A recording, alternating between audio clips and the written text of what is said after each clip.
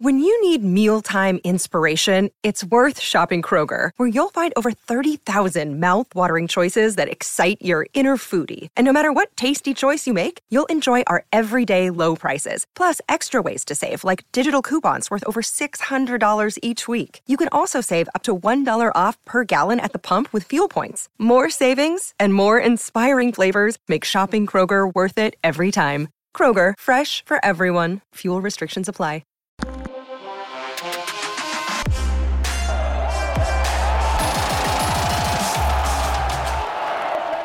It's time for another edition of the Blue White Breakdown, Penn Live's Penn State football podcast. And today it's a special episode. We're focusing on Nittany Lions All-American Harrisburg great Micah Parsons and his path to the NFL draft. We're going to get into a lot about his time, both with the Cougars, even before that, of course, at Penn State, and now one step away from Cleveland.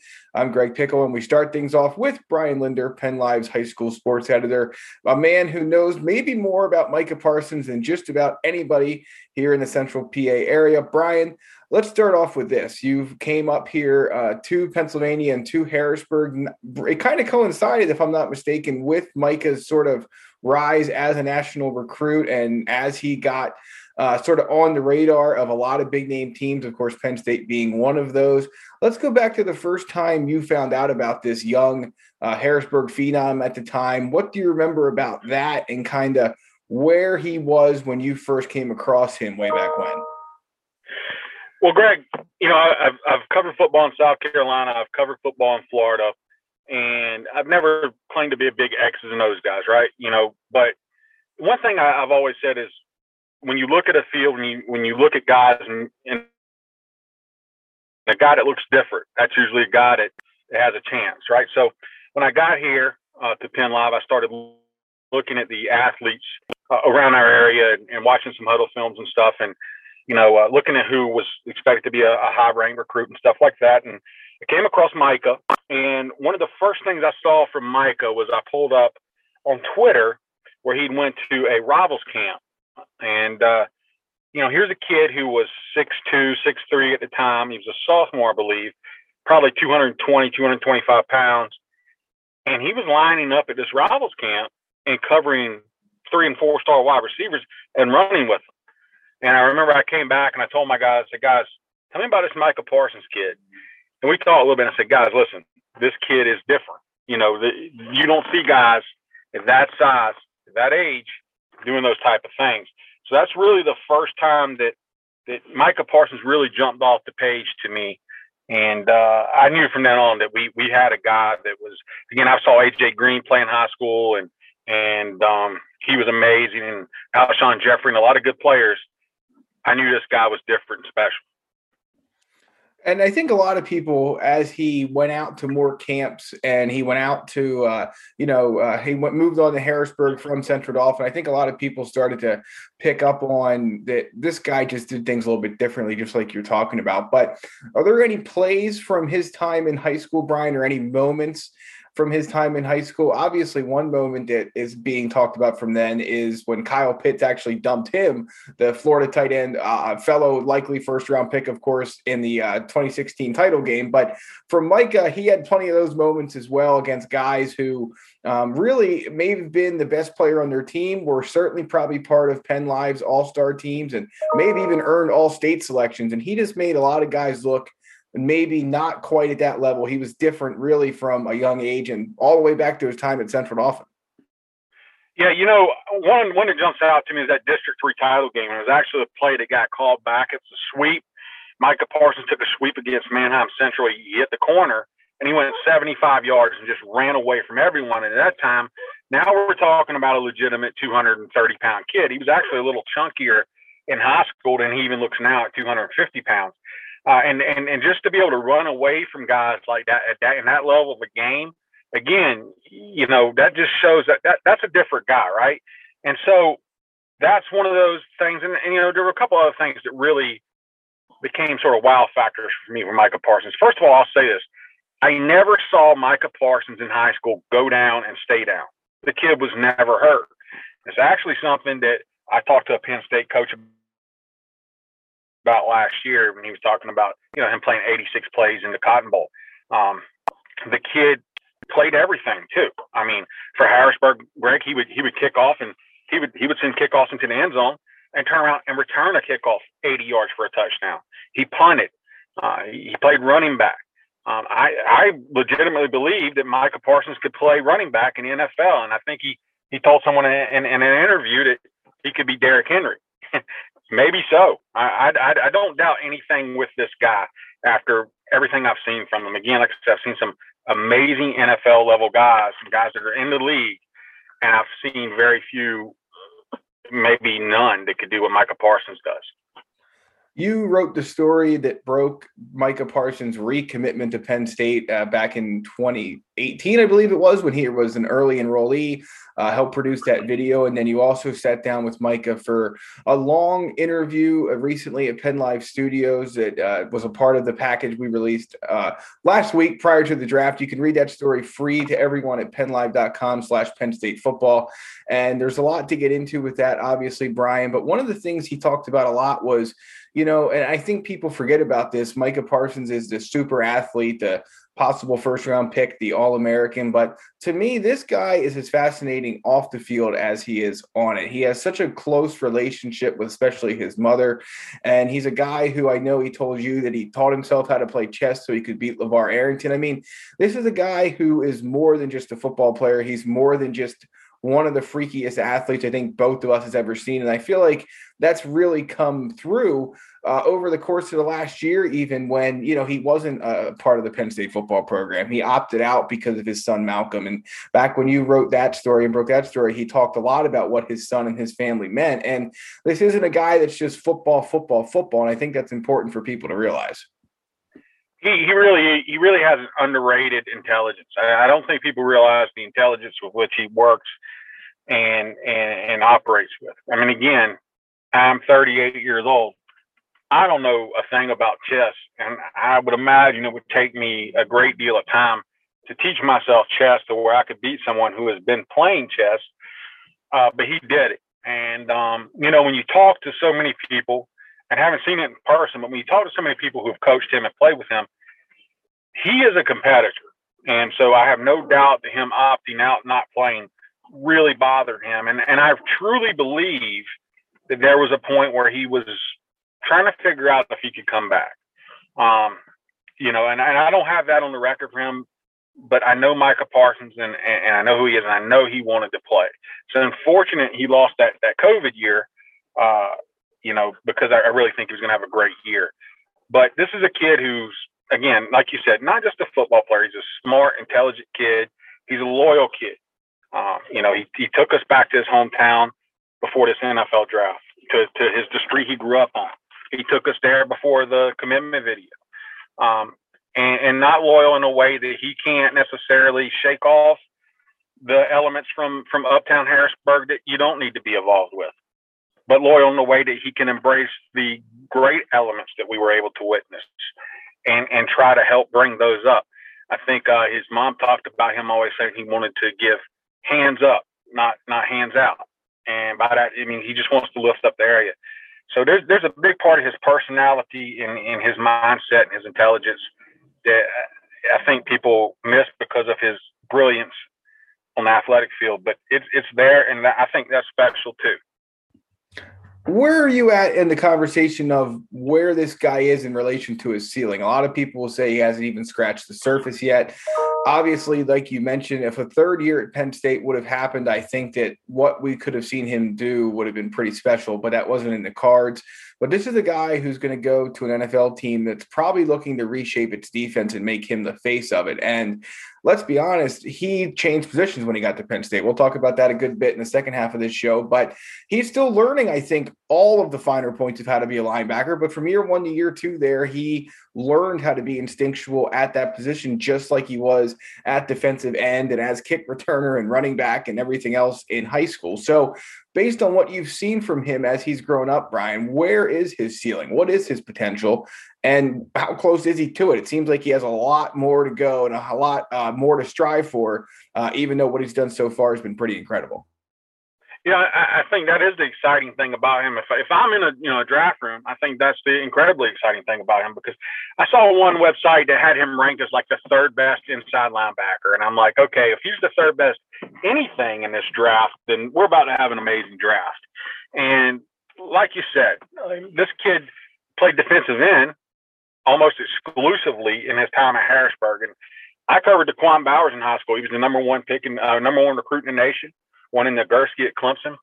This kid was a better defensive end than DeQuan Bowers. So I don't think you're seeing that pass rush ability yet there. And when Penn State took him and put him in the middle, I was like, I don't know about that.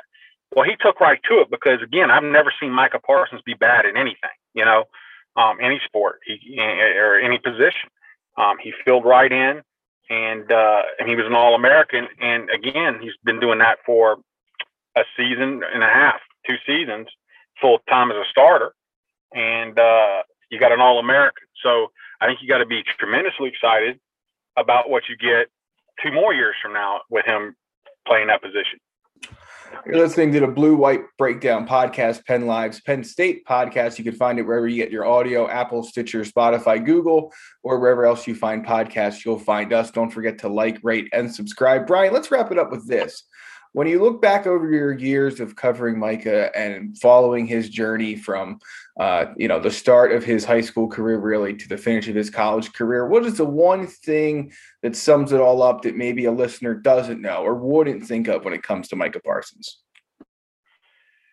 I think, again, he's a loyal kid. I mean, every coach you talk to and talk about Micah with, he keeps coming back. He's not forgotten his roots. It's very easy, I think, for some of these kids to get into the big time and not necessarily remember where they're from.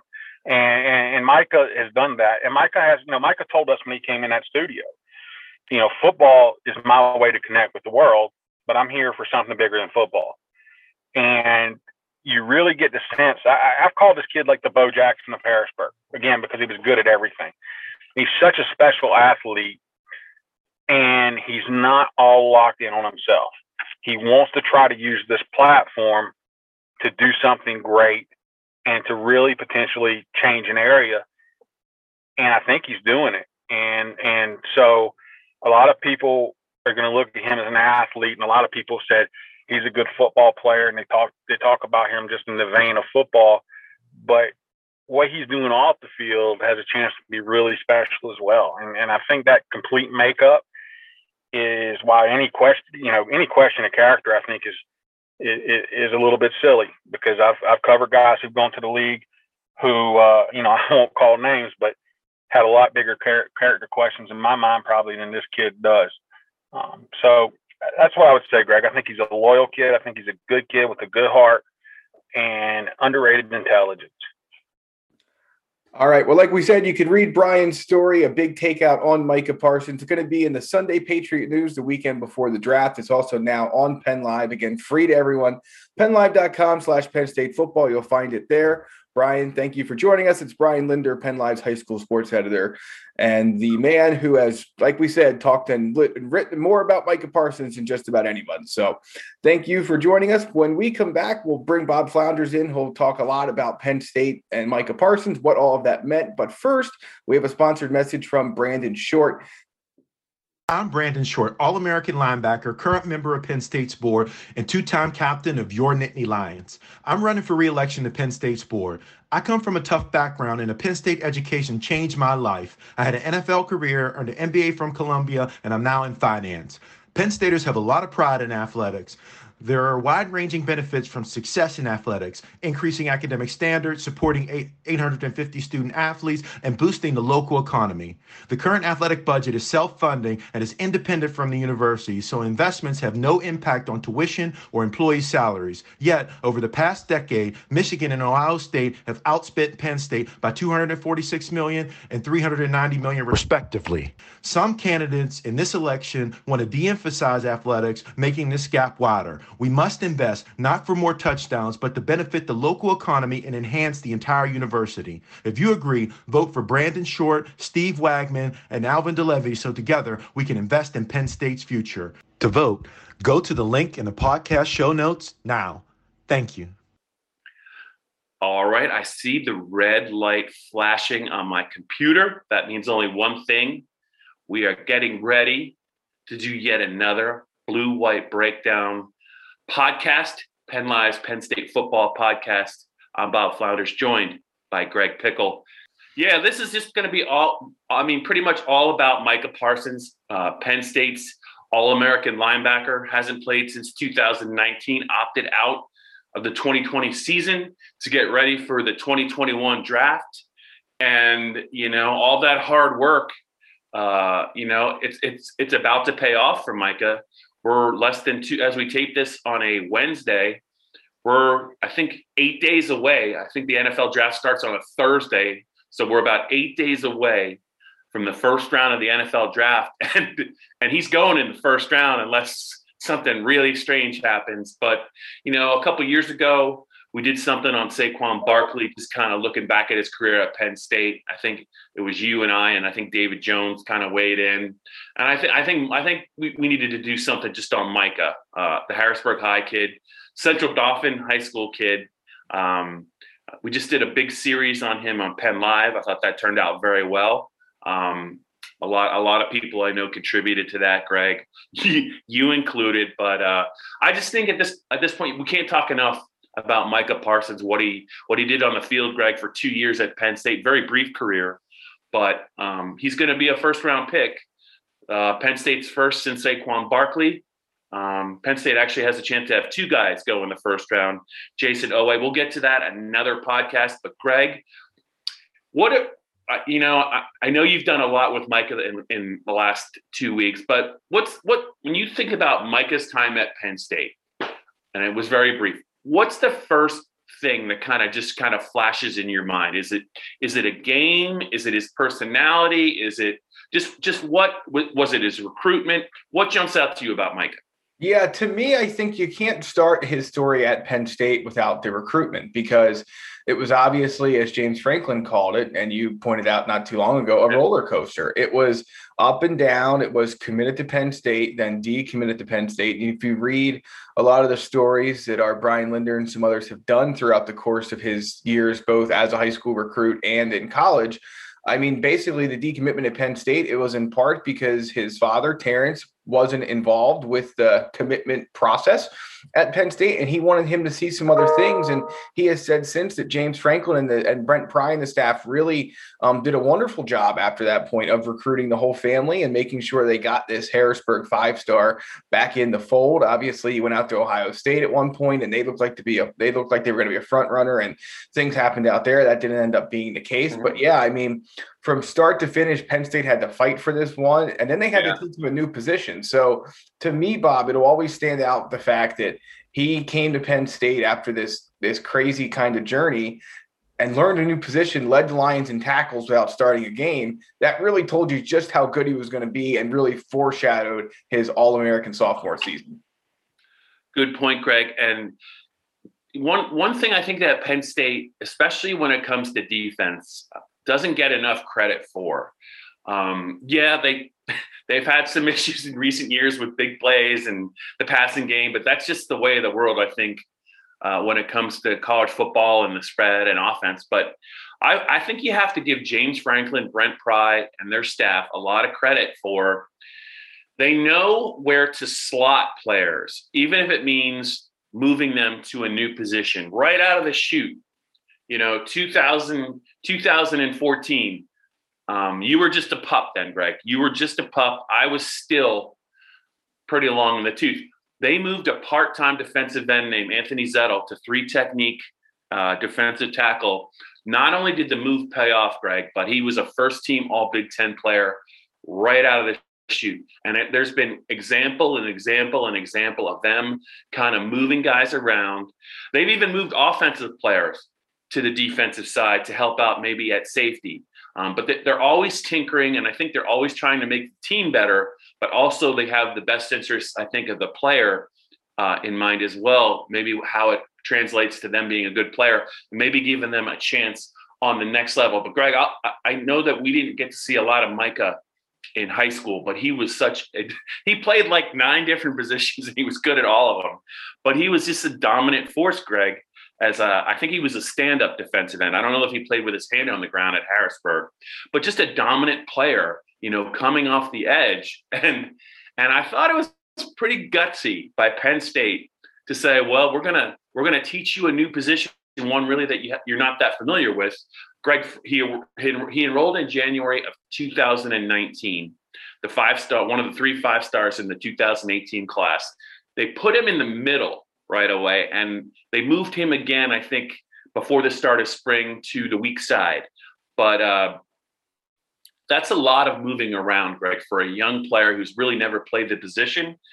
Ultimately, you can't argue at all with the decision. The guys, the top linebacker available in the NFL draft. But that was a pretty gutsy decision by Brent Pry and James Franklin. I give them a lot of credit for that. Yeah, I do too, Bob. Clearly they saw something there. And I mean, the first year, it was obvious at times that it's not that he was guessing so much, but he was learning on the fly. I mean, he was able to overcome some of the things he hadn't learned yet or hadn't developed instincts for at the linebacker position just because he was so athletic. I mean, there were times when he'd be in the middle of the field, Bob, and all of a sudden he'd tackle a guy over toward the sideline. You would just say to yourself, there's not many guys in college football who could cover that ground to do that, even though maybe it was, when they looked at the film, where he should have been in the first place. So he was able to overcome that. And then as a sophomore, you really saw so much more of that natural ability coming out on an even bigger scale because he had the instincts to play. And he's still learning some of that, and he'll learn some of that in the NFL still. But the fact that this guy can rush off the edge, he can cover in space, he can cover guys down the field. He can come up in the box and hit people against the run. I mean, whoever drafts him is going to get a guy that can do just a little bit of everything. And that's what made it interesting. And I know maybe I'm getting a little bit ahead of myself here, but when we were making our picks for where he's most likely to go, the middle part of the first round, in a way, especially the middle part of the top half of the first round, there's a lot of teams that need a lot of help, Bob, and they could go a number of different directions. Yeah. Maybe that leads him to fall some. Maybe it doesn't. We'll see.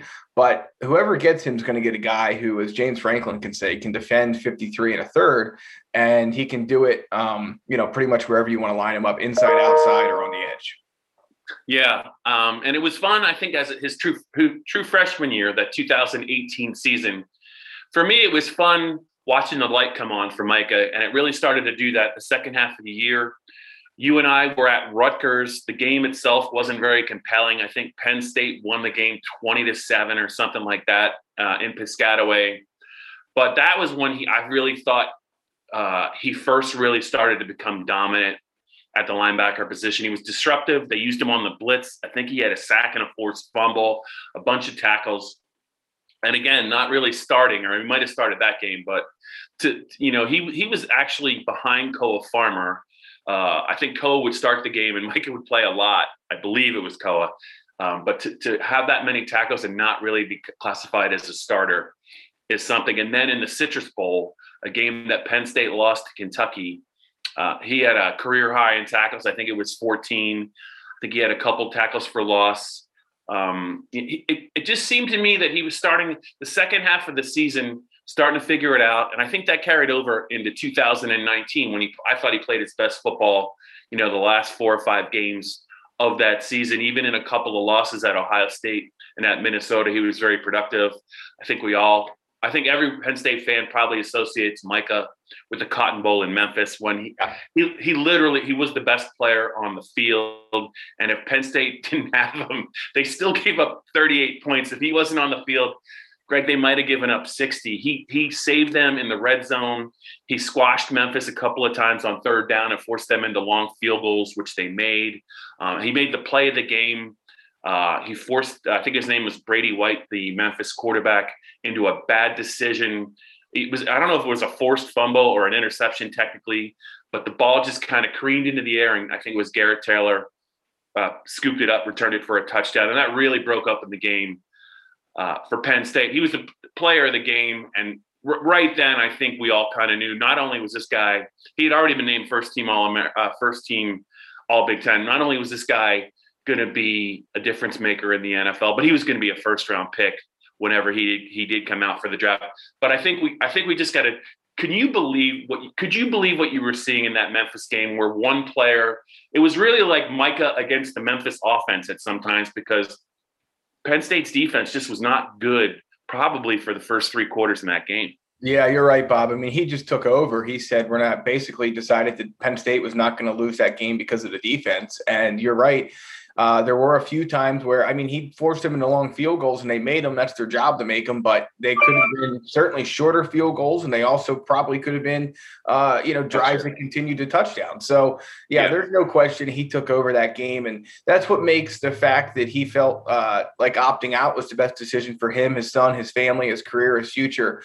Such a bummer, because you can only imagine what this guy who went from not starting as a freshman to consensus All-American as a sophomore would have been able to do with another season under his belt, another year. And, he's kind of made clear in a number of different interviews now that it seems like if the Big Ten wouldn't have kind of went about things the way it did, I don't know if he would have opted out, but their uncertainty, his desire to secure his future, basically, especially for his son, Malcolm, that was a big part of this. And his mom, Sharice, his dad, Terrence, I mean, all the Terrence, all the family members. I mean, to do all that kind of, put that stuff to the forefront. And, the Big Ten, I think, had as much to do in the way they went about things. And we've discussed endlessly how clunky that was, but that had as much to do with it as anything. But, we missed a chance to see a consensus All-American play one more season in blue and white, which was a bummer. And let's be honest, if Micah Parsons is on the field, this has been talked about a lot, but if he's on the field, I don't know how much better Penn State is, but they're probably not 0-5. And I just have a strange feeling that Michael Penix may not have been close enough to get a controversial ruling at the goal line in Indiana in week 1. And who knows how that could have changed things. Yeah, I think they're not beating Ohio State just because Ohio State has too much firepower, but they're gonna beat Indiana because of his presence. They're definitely going to beat Nebraska. I think that Iowa game, in the fourth quarter, I think Penn State would have been right there with them. That's 3 games that they lost. I think they could easily have won. I'm still scratching my head about that Maryland game. That was just the way that Maryland jumped on Penn State. I just that one. I don't know. But instead of 4-5, you're talking about maybe 7-2 legitimately, and you're definitely in the Ohio State and the Maryland games. He was that impactful of a player. We don't want to belabor the point too much though, but his versatility and his athleticism, I do think James is right.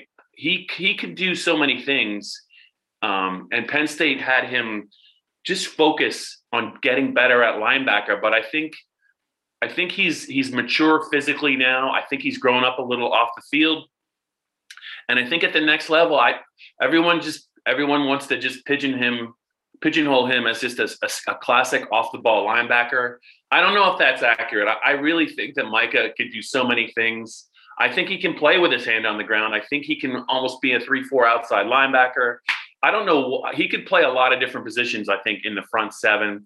He's probably going to add a little bit of weight. He was 240 at 6, I think, at his pro day. He still ran sub 4.4. I mean, I could see him being a very effective player, maybe in the low 250s. And I just don't know somebody moving that fast at that size. I mean, he has a chance to be just as special, I think, on the NFL level. I'll close with this, Greg. I've been covering Penn State since the 2002 season. In my mind, there's like 4 players I've seen that were game changers or difference makers, and they could do it on any given play. Just 4. 2 on offense, 2 on defense. Obviously, Saquon Barkley is one of them. Penn State had a running back, Larry Johnson, in 2002, who ran for more than 2,000 yards. That season, he was just unbelievable. That it did translate to the NFL level. I think he led the league in rushing one year, but every play Larry Johnson touched the ball in 2002, I thought he could have scored a touchdown. It didn't always work out that way. 2 defensive players, obviously Mike is one of them, and Tom Bahali, who was one of the players on the 2005 team that was a first-round pick of the Chiefs. He was a game wrecker off the edge, had a huge play in that 2005 win against Ohio State. I put Micah in the class of those 4 game wreckers, game changers. You don't see them all the time. They're very rare players. I think he is in that class. I'm looking forward to seeing him maybe I hope he goes to a team that could really understand what they have in him and not just go to a team that puts him at one position and takes him a little while to get going. But I'm excited to see what he can do. I really do think we haven't seen the best of him. And he's just been a really interesting player, not only to watch, but to cover. He was really, really interesting interview. I know you've talked to him a couple of times. Penn State players typically, you kind of know what you're going to get from them after games or maybe in sit-down interviews. They're very, they're coached up a little bit. They say all the right things. Micah did that too, Greg, but he also had quite a sense of humor. And I think he kind of enjoyed the give and take of kind of the sit-down with the press. There were a lot of times I didn't think he wanted to leave, but I really enjoyed actually talking to him after games. Yeah, Bob, you nailed it. An extremely smart guy on and off the field. When I sat in on the interview he did with Penn Live's Brian Linder prior to the big package we rolled out recently, and one of the things he talked about was he wasn't happy that LeVar Arrington kept kicking his butt in chess because he spent so much time with LeVar out in California during his training out there for Pro Day and everything like that. So he basically downloaded a couple of apps on his phone and taught himself how to play chess. And it didn't take long for the games to become competitive, and then he earned his first win. So, yeah, this is a guy that is obviously, again, extremely intelligent on and off the field, extremely athletic on it, and is going to give somebody a big boost to their defense. And again, to your point, it's not just the things that we know he can do. It's the things that we have not yet had the chance to see him do that he's picked up over the course of the last year while training just to be a pro football player. You can only imagine how much that is going to help him once he gets on the field. Could there be some growing pains because he sat out for a season? Sure. And I think that, that's going to be accepted. But yeah, ultimately, I think me will both look forward to watching him on Sundays, no matter where he ends up. Sounds good. All right. That is our special blue-white breakdown on the career of the one and only Micah Parsons, Harrisburg's one of the great athletes to come out of Harrisburg. It was a pleasure watching him, listening to him, and looking forward to him the next maybe 10 years of his football career. I'm Bob Flounders. He's Greg Pickle. And that's it on Micah.